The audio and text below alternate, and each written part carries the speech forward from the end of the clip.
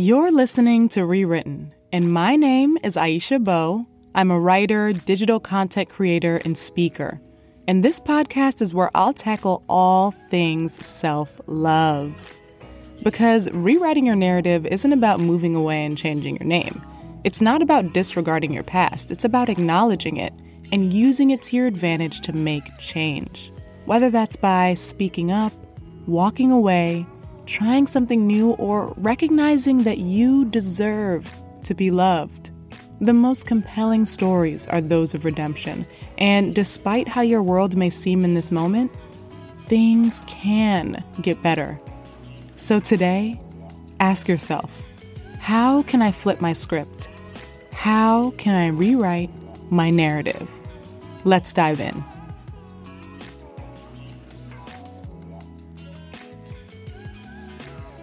Hello, and thank you so much for tuning into Rewritten, the podcast. I'm your girl, Aisha Bowe, and today we're going to talk about stepping into the person you know yourself to be, despite other people in your life trying to limit you to the person you once were. Let me tell you, I had a great time in college, okay? I made the absolute most of my 4.5 years there.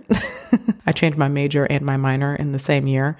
So that made me stay back for an additional semester, don't judge. And overall, I did well academically. I was part of various organizations, pledged a Greek sorority, and I partied. And before I get into the rest of this episode, I just want to say that I pray my mother-in-law is not listening to this, but if you are, just know I've turned a new leaf and your son is in good hands, I promise. So I bring up college because that was when I actually had the freedom to express myself and to make my own decisions about life. And I will be very honest and admit that not all of my decisions were great.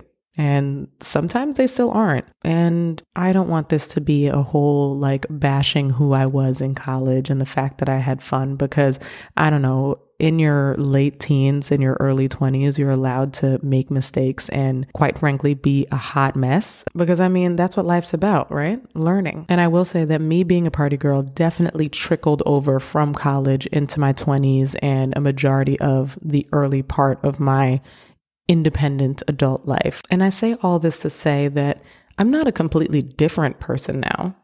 I don't denounce the life I used to live because it's part of my story. And your girl still loves happy hour. She loves a cocktail.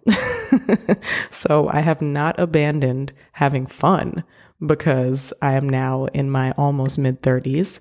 But I will say that I have learned a lot and grown a lot in the process. And also because that is a piece of my story, doesn't mean that my story ends there. I still have so many ambitions, aspirations, goals to meet, and every day I'm working towards them. But I have to admit, up until last year, I actually felt weighed down by my past. It's something I talk to my therapist about a lot. I talk about self-love, taking care of yourself. I share a slightly more wholesome view of my life online on a regular basis. And I'd be lying if I didn't say I feel slightly insecure about that.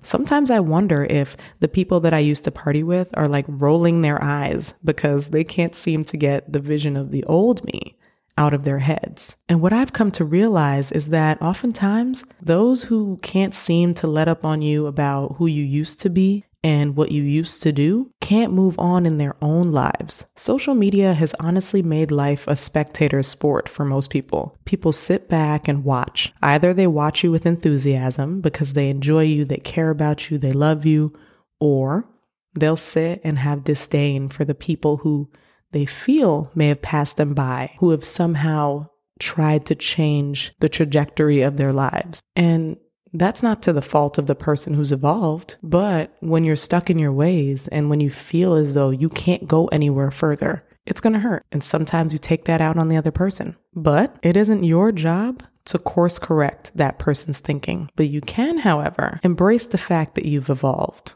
without shame. And that's something that I've had to practice. I'm not perfect by any means necessary, but I can at least say that I have learned from the things that I've gone through. And I work each and every day to try to evolve, to dig deeper into who I am and to unearth that true true person that I am deep down inside. The you that they once knew isn't dead, but they've grown. They've learned lessons from life and reemerged as a more self-actualized version. And the beauty is, there's still more to come. Your life ain't over yet. We will and should continue to grow, to shift our thinking and the way we view and move through the world. That's the beauty of this life we've been blessed with.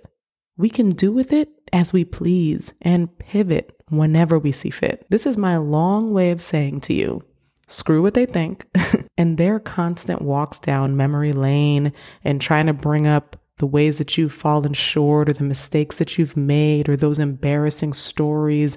It's just to make them feel better. They're trying to dim your light, but continue to shine brightly. Continue to make mistakes and learn from them. Continue to be you, the you of today, the you of tomorrow, without apology. I'm Aisha Bowe, and thank you so much for listening to another episode of Rewritten. For more self-care tips, visit AishaBowe.com or follow me on social media at Aisha Bowe. If you enjoyed this podcast, be sure to subscribe, rate it, and leave a review. Here's a peek at next week's episode.